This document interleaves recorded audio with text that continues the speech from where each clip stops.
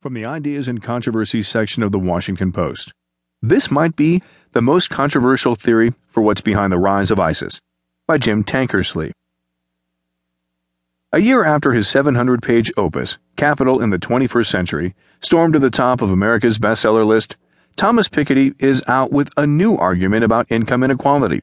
It may prove more controversial than his book, which continues to generate debate in political and economic circles. The new argument